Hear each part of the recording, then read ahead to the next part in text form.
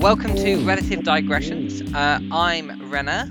I'm Flick. And this is the podcast where we rewatch classic Doctor Who. Yeah, so the idea here is that we're both enfranchised fans. Well, what does enfranchised fans mean? So, in discussing The Timeless Children, when that aired, for example, you knew what the Morbius Doctors were, which is not something a casual fan knows. That's true, but I haven't seen the episode, The Brain of Morbius, is it called, which has the Morbius Doctors in. I just knew enough about the fandom, and obviously I've been engaged in some of the discussions beforehand to know what was going on there, which is very different to you, because you've seen, I think, all of Classic Who. Is that right? All that can be seen, and I've heard the rest of it.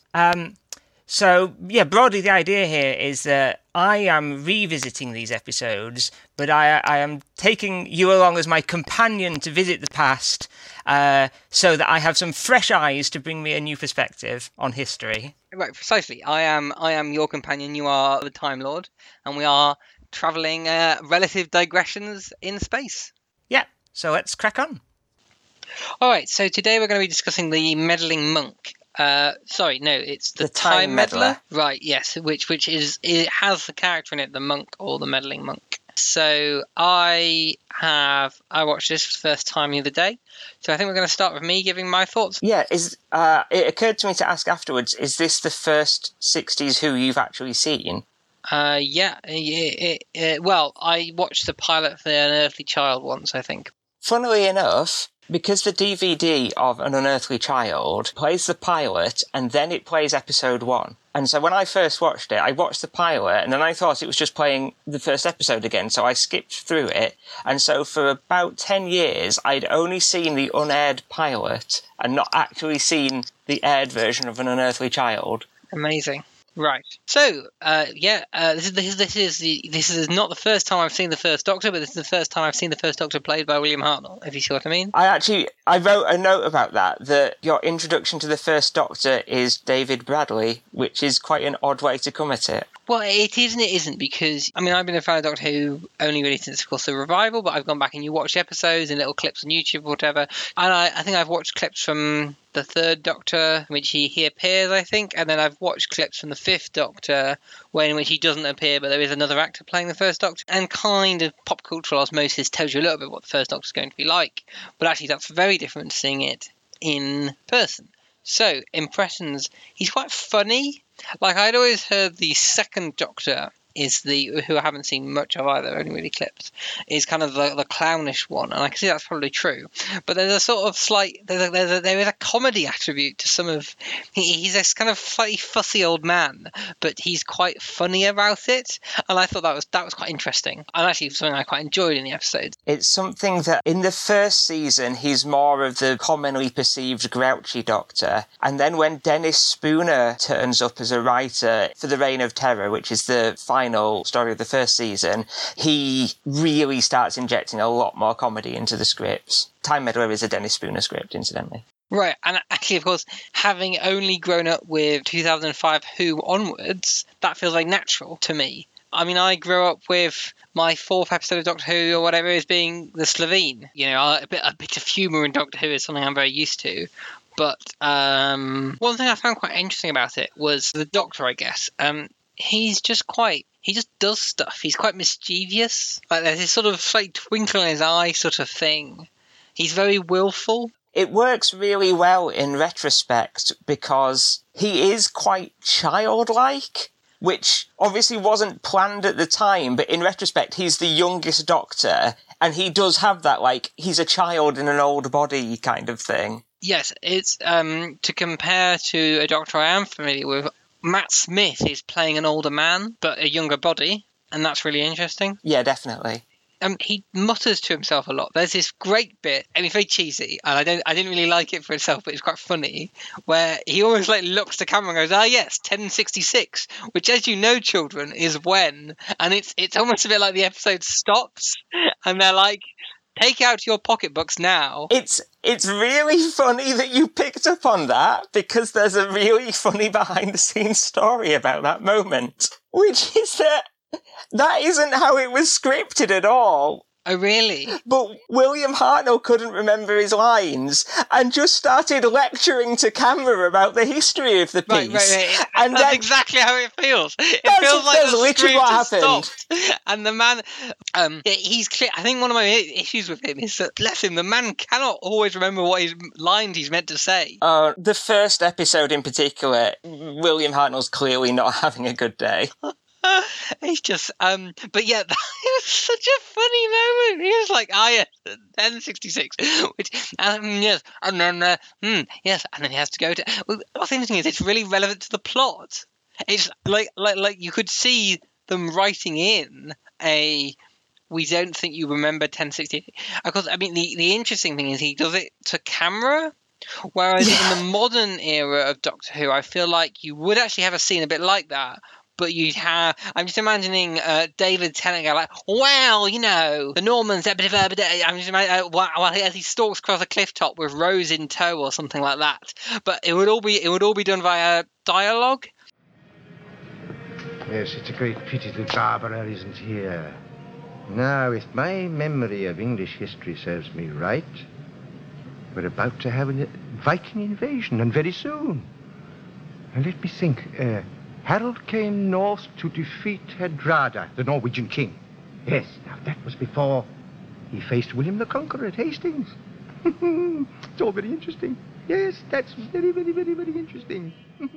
Actually, there's not much time, and I don't know if this is atypical for this episode, but there's not much time with the Doctor and the companions. I wasn't sure if that was to a degree because you're dealing with an older man, so a lot of the action has to be done via the companions, sort of in separate stuff, and you get the Doctor basically for key scenes. But he's only actually in this kind of half the time, isn't he? That's because William Hartnell had his statutory holiday during the recording, which is why he's not in episode 2 at all. Oh, right. So it's actually just something about this particular episode. Yeah, well, absolutely. I picked up on that because in episode 2, they think he's going to be in the cell and then he's not. Yeah. So he has a couple of lines shouted through the door that are pre-recorded, but he just wasn't there that week.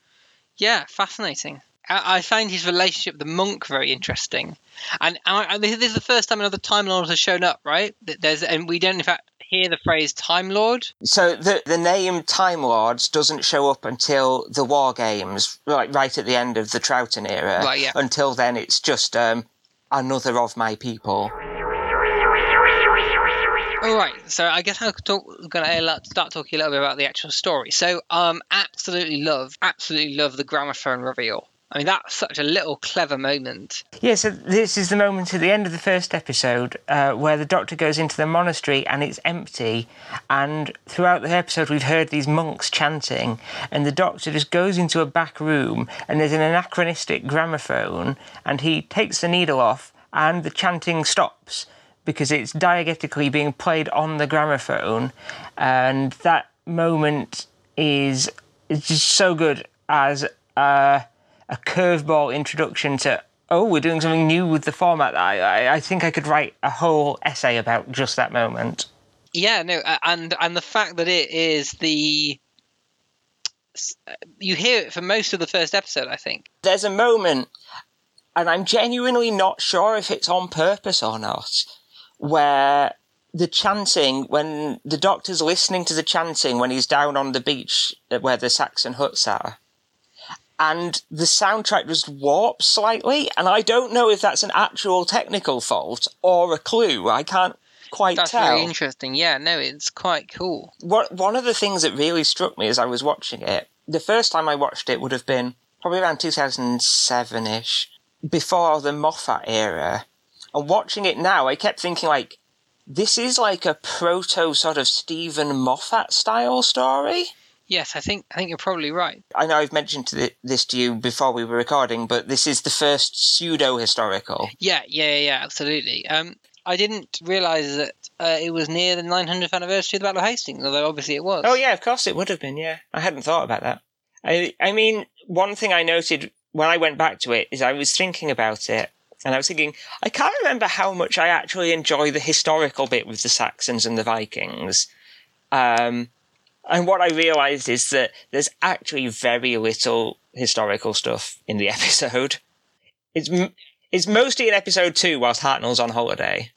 because I was going to talk about the pseudo-historical, the idea of adding this sci-fi story on top of the traditional historical, but in actual point of fact, what I'd forgotten until I sort of went back to it, is that they mostly just jettison all the historical, aspects.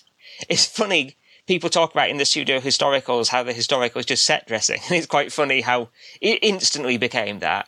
Yeah, absolutely. Although the history is integral to his plot, and I think that is relevant. He is not merely in 1066. His plot is directly about 1066. That's true. Even though it doesn't appear much in the actual thing. But it's a little bit like how in Day of the Moon, that's not really about the moon landing. Yeah. But you couldn't really tell that story without it being the moon landing. Yeah. In a sense, I hadn't thought about this until you were just saying that just now. It does kind of tap into what the historicals were doing in the pure historicals up until now basically all have the same conflict, which is you can't change history, not one line, except there will be something that the travellers want to change. And in a sense, this is the same story, just the conflict becomes dealing with another Time Lord who is there to change the thing. Right, which is quite interesting. It's interesting as well, actually, because at the very start of the episode, the TARDIS is actually a real feature in this, and TARDISes, I suppose, are a real feature in this episode. This is a thing that I found quite odd. Even in the context of the monk being in it and the monk's TARDIS, that the Doctor's TARDIS is usually just a device to get in and out of a story. Even in later stories that are more Time Lordy and what have you, the fact that the TARDIS possibly having disappeared is a central dramatic point in the middle of the story. Yeah, absolutely. It's quite unusual. Because modern Who does this quite a lot, but does classic Who not really do it so much? Not very often, and definitely not this early. Yeah, it's really interesting. But actually, one of the things I meant as well is that we have this whole discussion because this is the Stephen, who is a new companion in this episode, I think. Yeah, so he just joins at the end of the previous story. So funnily enough, Peter Purvis was actually cast as a character called Morton Dill, which is a classic Terry Nation name, who's an American yokel who's only in one scene of the chase. And then he made such a good impression that they decided to have him back as Stephen in the final episode. At that point, it wasn't decided he was going to be a companion, and Terry Nation just left the final scene open because they hadn't worked out what the TARDIS crew was going to be. So hypothetically, you could have had Ian leaves and Stephen leaves with him, and it's Barbara and Vicky in the TARDIS, or something really weird, or just the Doctor and Barbara. But I like talking of the companions. So you've got Stephen and what's the other one called? Vicky. Yeah, quite like both of them. I find Vicky being quite childlike, quite odd. I think part of it is like I said. I mean, she is only supposed to be a child. Oh, is she meant to be actually a child? Yeah, I think she's a teenager. Right, it's just because she doesn't. I think part of it is that she doesn't look quite like a child, but then she acts.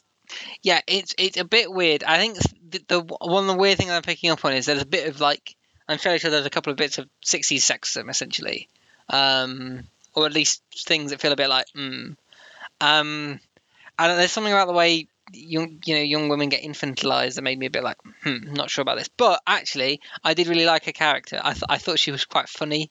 Stephen and Vicky are one of my favourite pairs, but actually, in contrast to what you're saying, I think Vicky spends quite a lot of the story getting to be she's got seniority and she's explaining stuff to Stephen. Well, no, yeah, so that absolutely is true, and actually, I really like that aspect. I really like. I don't think I have ever seen it on New Who. Certainly not like that, because actually she fulfills the Doctor for him.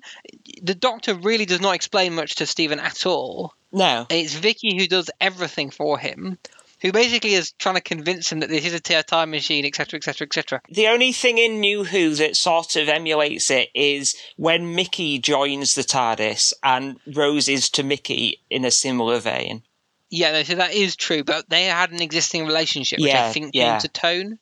Yeah, definitely. Whereas Stephen and Vicky are relative strangers, or mostly strangers, and it's quite good because it's funny because I know this is mid-season, but this is actually the season finale of season 2. Oh, is it? Oh, that's quite interesting. That's why it's got the special end credits with the Starscape. Oh, I hadn't picked up on that, or rather, I hadn't picked up that they were special. Oh, that's quite interesting. Yeah, so because actually, it's funny you said it, because I was thinking that in many ways it's got that.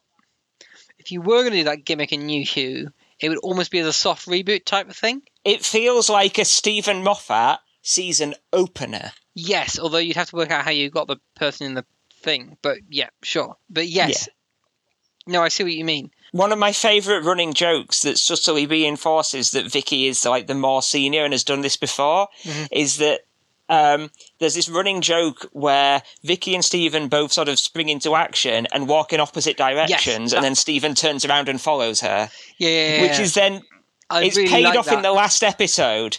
There's a line that's not even played as a joke where they decide to go off and do something, and Stephen just says, "You lead," which is like the final payoff of that joke, where he's kind of learned to just follow Vicky. Yeah, I really like that, actually. It was just quite funny. Yeah.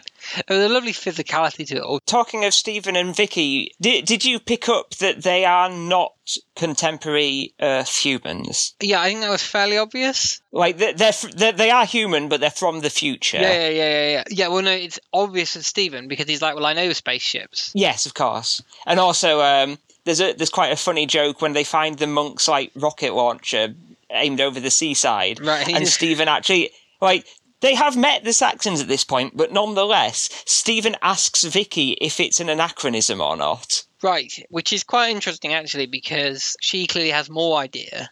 He just has no. Yeah, she's travelled a bit.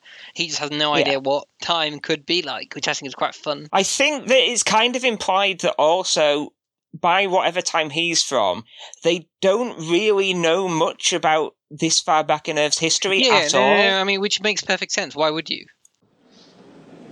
What do you make of that? It's a gun. Of sorts. Trained out to sea, hidden by the bushes. Look, in Saxon times, they used swords and bows and arrows, not things like this, didn't they? Yes. You're right. Monk, it must be. Still say there's no point in going back to the monastery? Come on. I love the final scene with the monk. Absolutely love that. Lovely. It's just the tiny TARDIS is just really funny. It's fantastic. The way they shot that, they took a photo of the TARDIS and then they shrunk the photo down, and the monk's actually just peering through like a hole cut out in a 2-dimensional board. So is it so the monk's TARDIS is the TARDIS set, but they've modified it a bit? Yeah, basically they took the Doctor's set and then they just filled one corner with any random curio, which works quite well because of the character of the monk. Oh, that's quite interesting. So I love actually because so I do LARP, as you know, and I do and I help write for a very large LARP called Empire LRP, fancy LARP. So I'm au fait with, and you know, that's a 2,000 odd player LARP, big, so relatively big as LARPs go. But very much I feel there's something. I sort of feel something of the LARP right about the filler corner full of random stuff. And we have a really great team who do a lot of good set dressing or whatever. And absolutely, we need to set dress this garage tent so it looks like the room of someone who's a time meddling collector. And absolutely, what we would do is just go through the tat box in our big box of props, and if you like, and then you would write around the details of that, you know. So I just love it. You can see all the joins in a sense, but that's really good. What's interesting to me is wondering how much, to what extent the cart comes before the horse there, because in a sense, Dennis Spoon obviously knows how the show is made, but But I don't feel like he was writing around that. I think it was more just a gift to the production team that it made so much sense for the character of the monk to just bung stuff in there. Well, sure, but when I say writing, I suppose I'm meaning in the expanded set. When you as a production team dress the set, you are making a writing choice, or a story choice of your own, right? You are telling the story a bit. So I'm talking about kind of the collective thing rather than what's strictly in the script. Oh, yes, absolutely. I love the tick box plan. It's mildly absurd, but I just love it because it sort of, the monk has this sinister but mostly quite comic quality, and his big tick list, which ends with "Meet King Harold," of "Here's how I'm going to change time." There's this real sense of someone who's clearly very powerful and has a lot of capabilities, but is also a little bit like it's all a bit haphazard. It's like the monk's list is like a prefiguring of the South Park gag. Yeah, I was exactly going to say it's underpants names. That's it. Yes, it's just genius. It really says a lot about the character. Because so obviously in some ways you can see him as a precursor to the Master. People say that, and beyond their renegade Time Lords. Well, so I was looking it up, and apparently, like in some board game or whatever that was released at some point, some time, he was described as the Master. The RPG, the really old RPG book, made some very interesting decisions about canon. Right, no, exactly. But the point is that the idea is that so he's not like the Master, but the point is, like, the idea of a renegade Time Lord begins here. I think you don't get the Master necessarily without this episode. I mean, the Doctor himself is a renegade Time Lord. That's true, I suppose, but, like, so it's interesting, isn't it? Because, so he, the Doctor is trying to not interfere, but here we have a Time Lord who's willing to interfere, but isn't malicious about it. He's basically like, he likes the idea of changing history. And he's just got this genius plan to do it that ends with 8 Meet King Harold, and in his head, as if like he's gonna be like, there we go, and there's nothing about like what's it like. The plan ends with Meet the King. I see no reason why any thinking would be necessary after that. It's just delightful. It's really fun. It's like his end goal is just sort of like getting the King's signature. That's it, right? And it doesn't matter what happens afterwards. He doesn't have any head for consequences. No, absolutely. He's just very clearly a character who's just going to do things. It's interesting. Obviously, the show's mythology at this point is nowhere near as established or significant as it later becomes. But even so, introducing, this is the first time we're seeing one of the Doctor's own people, still has some import to it even now. So it's a very interesting choice for this is how we're going to characterise the first other member of the Doctor's people that we see. Yes, it really shows an awareness of what it's very much Doctor Who is many things, but it's ultimately a show about a time traveller, even though the TARDIS can move in time and space. It's really interesting that, of course, all the Monk's tech is Earth tech, and indeed clearly most of it contemporary with the 60s, which is interesting, right? I mean, it's a bit like how I feel like if you did a modern day version of this episode, you'd have retro stuff in there. Yeah. See what I mean?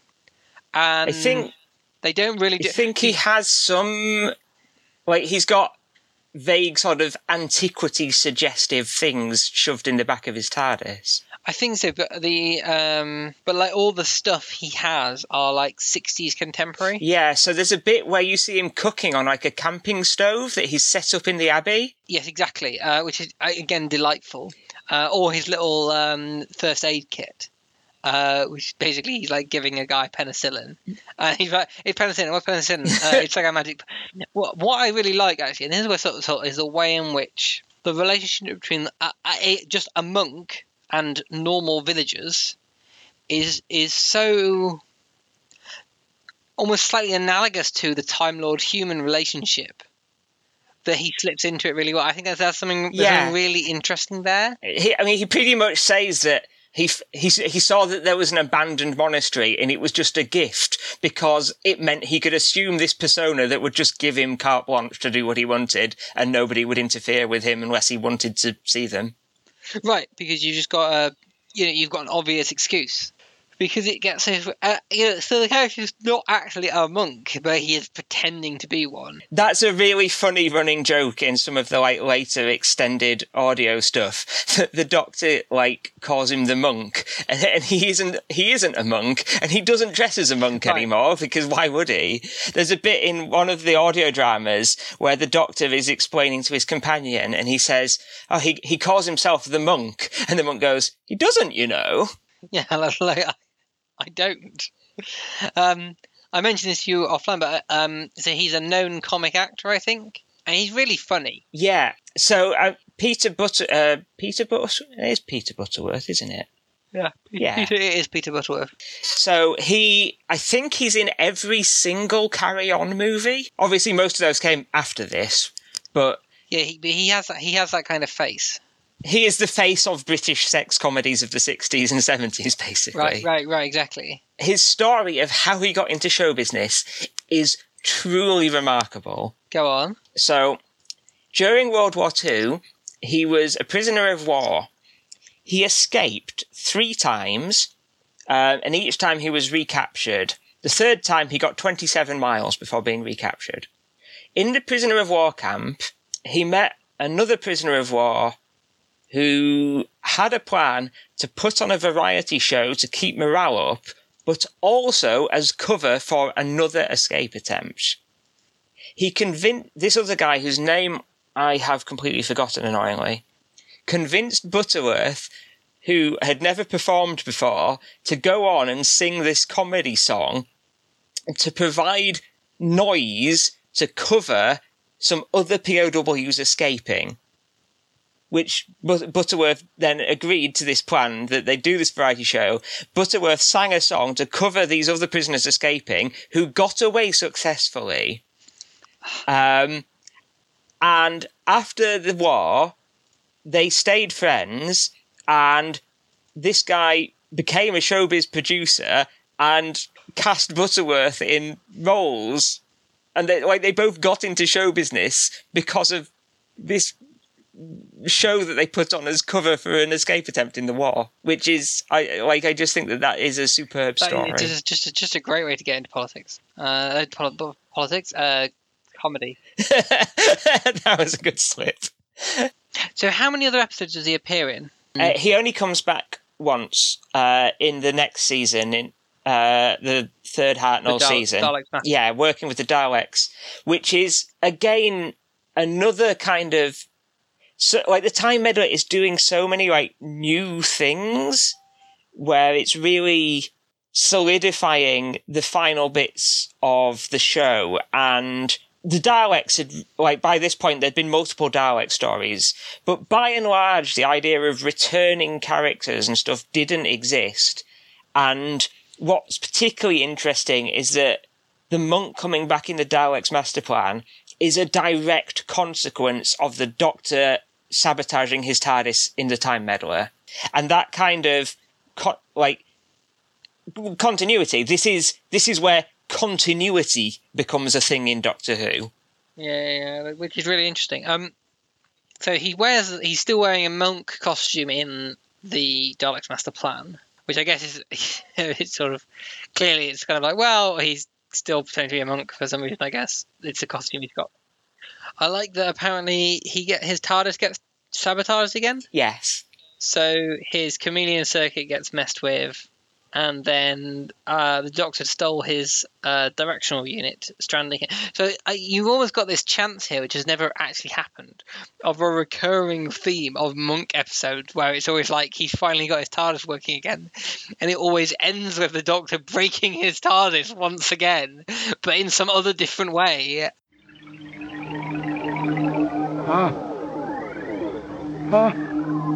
What's he done? He's taken my dimensional control. He's ruined my time machine. I'm marooned. Marooned! In 1066. Do you think they'd ever have the monk on the TV shows? It doesn't feel like something that you'd see in the Chris Chibnall era. I could have imagined it happening under Moffat. Yeah, I honestly could have imagined it more under RTD. Well, it's funny, isn't it? RTD less keen on canon. See, I can't imagine RTD doing whimsical Time Lords. RTD really went heavy on mythologizing them. I didn't actually. I kind of want to talk about this.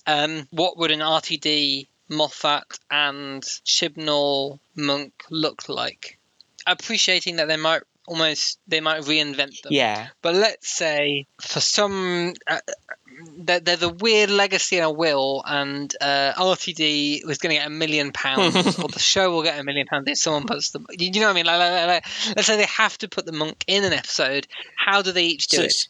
Ian Levine has put it in his will. Yeah, right. So someone like that has put it in their will.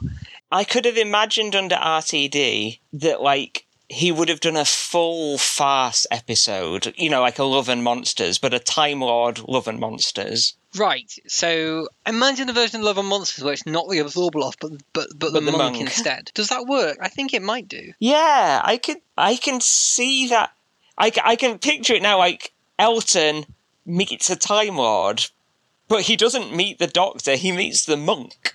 Like Linda Linda finally tracked down a Time Lord, but the Time Lord they track down is the monk.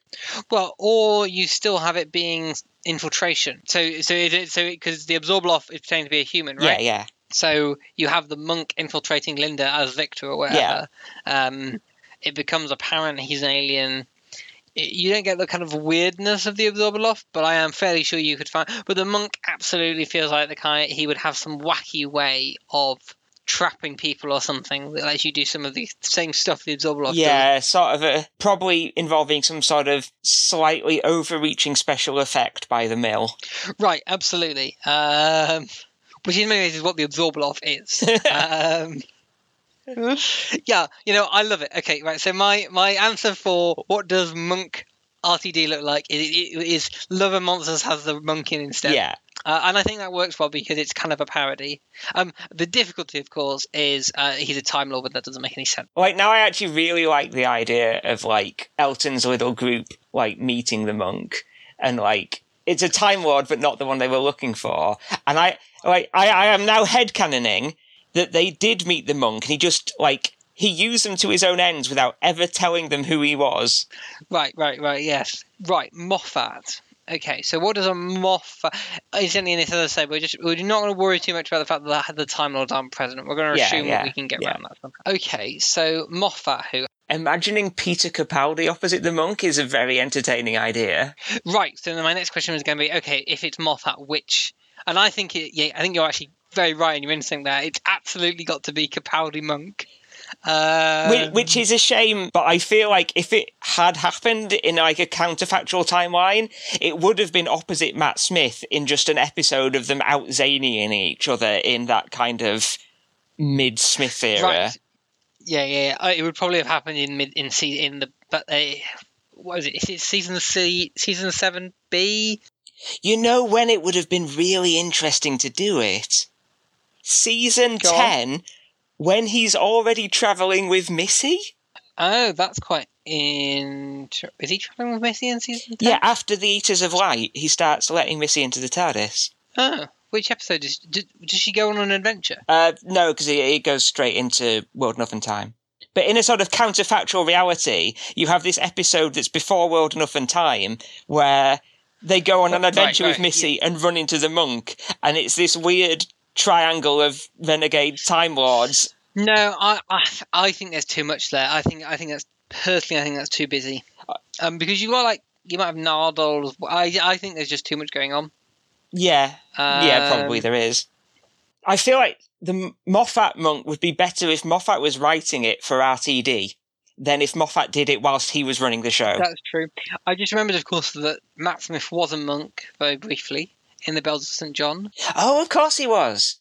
I've blotted the Bells of St. John out of my head, I think. It's all right in every element of it that's not the plot.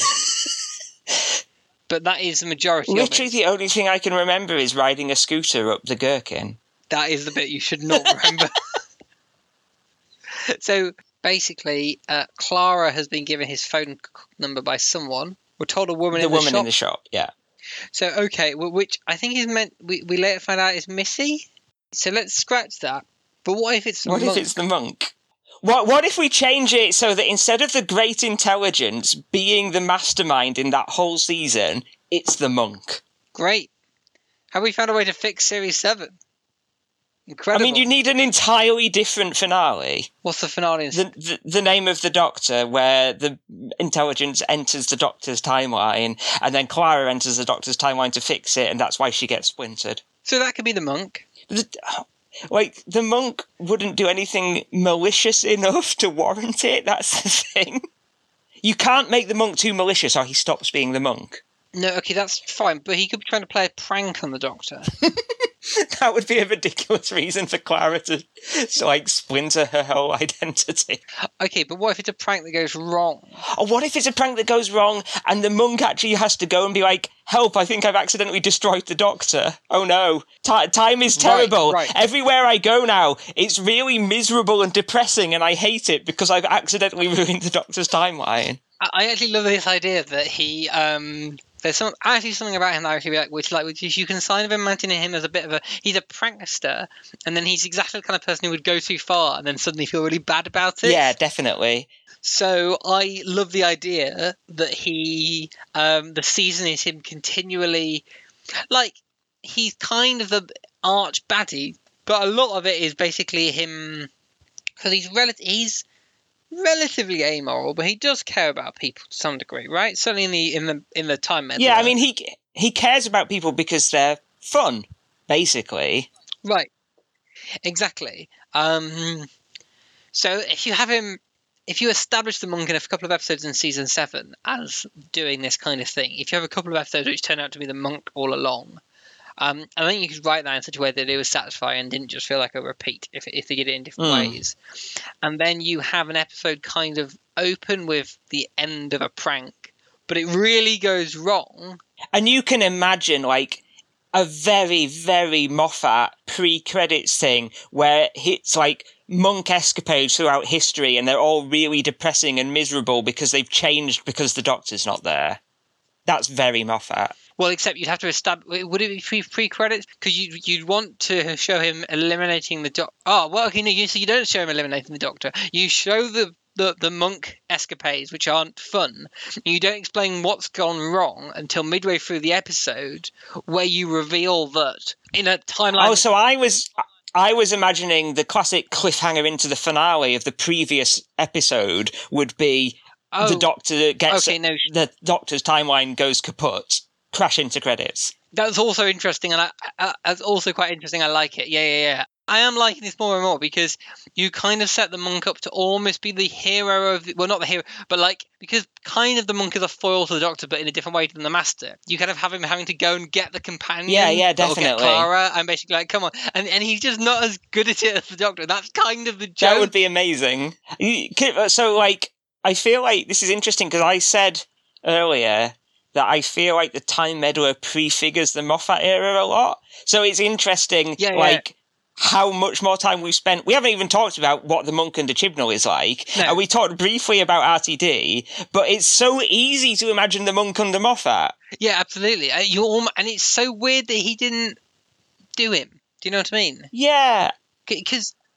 I mean, if I think about, is the Rani the other sort of one that gets mentioned as a Time Lord? Yeah, so the no one has ever convinced me that the Rani is interesting. Well, the thing about the Rani that's interesting is that actually every single character in the revised series of Doctor Who is secretly the Rani. Right. I mean, it was the ongoing joke, isn't it? That literally. And I swear at first it wasn't even a joke. People were like, maybe it's the Rani. Yeah. It's like, no, it's never the Rani. She's a mad scientist, right? That's kind of her deal. Yeah, she's not even mad. She's just amoral. She's just a scientist who's only interested in the science. She's just got no scientific ethics, basically. Right, okay, cool. Which is interesting, but like, the issue in the revised series is that having a Time Lord show up is always such a big deal. Yeah. That if you're telling an amoral scientist plot, why have a bit of Time Lord? Yeah. Whereas the monk isn't true. So what I'm wondering about is, okay, so if we've got the monk showing up, how do we make that work? The Time Lords or whatever. I'm wondering if we can also fix the time of the Doctor. The great drawing up of loose ends that is the time of the Doctor. It's also a Christmas episode, I think. Yes, it's set in the town on Trenzalore that goes by the name Christmas.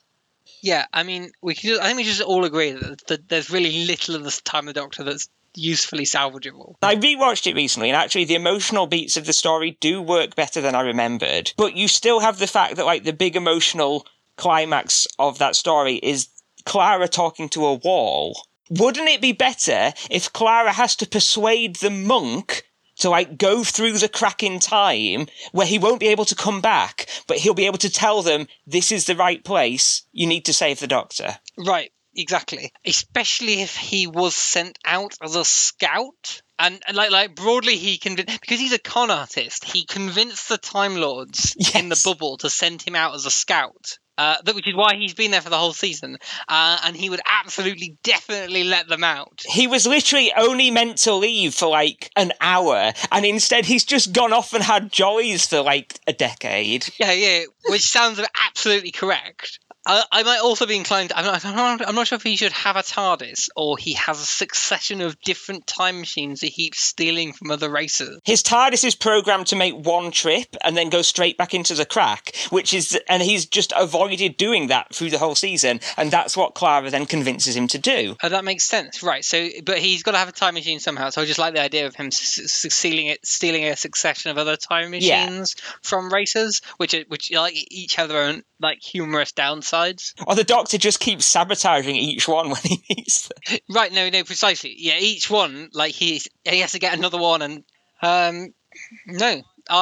great. No, I love this. So what we've basically established is not only does the monk perfectly fit Moffat's style of Who, it fits better than what Moffat actually did. Well, there we go.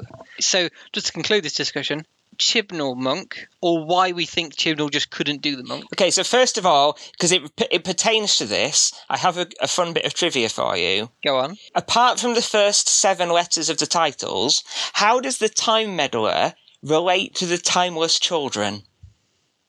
Go on. The Time Meddler was directed by Douglas Camfield, who is one of the faces of the Morbius Doctors who got canonised in The Timeless Children. Excellent. Good. Great. On the topic of Douglas Camfield, quickly, on what was ostensibly the topic of the Time Meddler, but has mostly just been the monk chat. It's funny because usually when I talk about the Time Meddler, I don't actually talk about the monk very much. I talk about the format changes and stuff that were going on. So it's interesting that you steered me in a different direction with monk talk. That's kind of why you've got me here, I think. I'm an ingenue's eyes. Watching it back, it doesn't look very good. Like, I don't think it's Douglas Camfield's fault, but it feels like visually a lot of other 60s stories look a lot more bold and adventurous, and the Time Meddler looks very constrained. I have a feeling that they were shooting on very tight sets where he couldn't move the camera around much without exposing stuff that he couldn't show. I like the bit where they just sort of wriggle out of a bush. One of the most boring shots ever. So I enjoyed the episode as a whole. I wasn't sure how I'd find it. Because old Hugh with old TV as old is just slower than my modern fast-paced mind. I was actually kind of interested in what you expected with regard to pace and stuff before watching it. So I found when I've tried to watch old Who before, it is just quite, especially because of the serial format, it's just quite slow. I think I wouldn't have found that if I was sitting down to watch it every week at tea time. Do you know what I mean? Do you think it would have been a bit more compelling and mysterious if you didn't already know about the monk and what he was and stuff? Or do you think you'd have it would have still been fairly obvious to modernise what was going on? I think that's really hard to say. Because when they step into the TARDIS, I had this sudden thing where I was like, oh, that's the end of the episode. That's an odd sort of just stopping point. Like, I'm so au fait with what's going on that I didn't even register that it was a reveal. Yeah, no, absolutely. Out of interest, do you know anything about the story Earthshock? Is that the one where yeah, what's his okay. face dies? If you hadn't known anything about it, I was going to suggest we should watch that one. No, sorry. The only thing I know about it is Adric dies. You can't really. Yeah. You all define it. Well, no, unfortunately, I do know that Adric dies. Now I'll never know if I was right. Okay, incidentally, I need to go quite soon. But okay. Well, let's wrap this up. And what are we going to be discussing next time? What's next on the agenda? So, originally I was going to ask you to sort of guide us, but then I did get the notion in my head that we should jump right to the other end of the timeline and do the Paul McGann TV movie. Absolutely great. I've always wanted to see that. Okay, so do I need to know anything going into the TV movie, or is by its nature I can just go at it? By its nature, it certainly isn't the jumping on point it should have been, and that's an interesting thing we can talk about. But for that reason, I think you should just go straight into it. Okay, great. Well, thank you so much. Thank you for listening, potential future listeners. Yeah, looking forward to this, and looking forward to next time. Incidentally, just whilst we've been talking, though, I have worked out what the monk would be doing in a Chibnall Era episode. Oh, go on. So, basically what you'd have is the doctor decides to prepare a Sunday roast for her fam, and the monk, just as a silly prank, he f***s up the seasoning. He's the time meddler.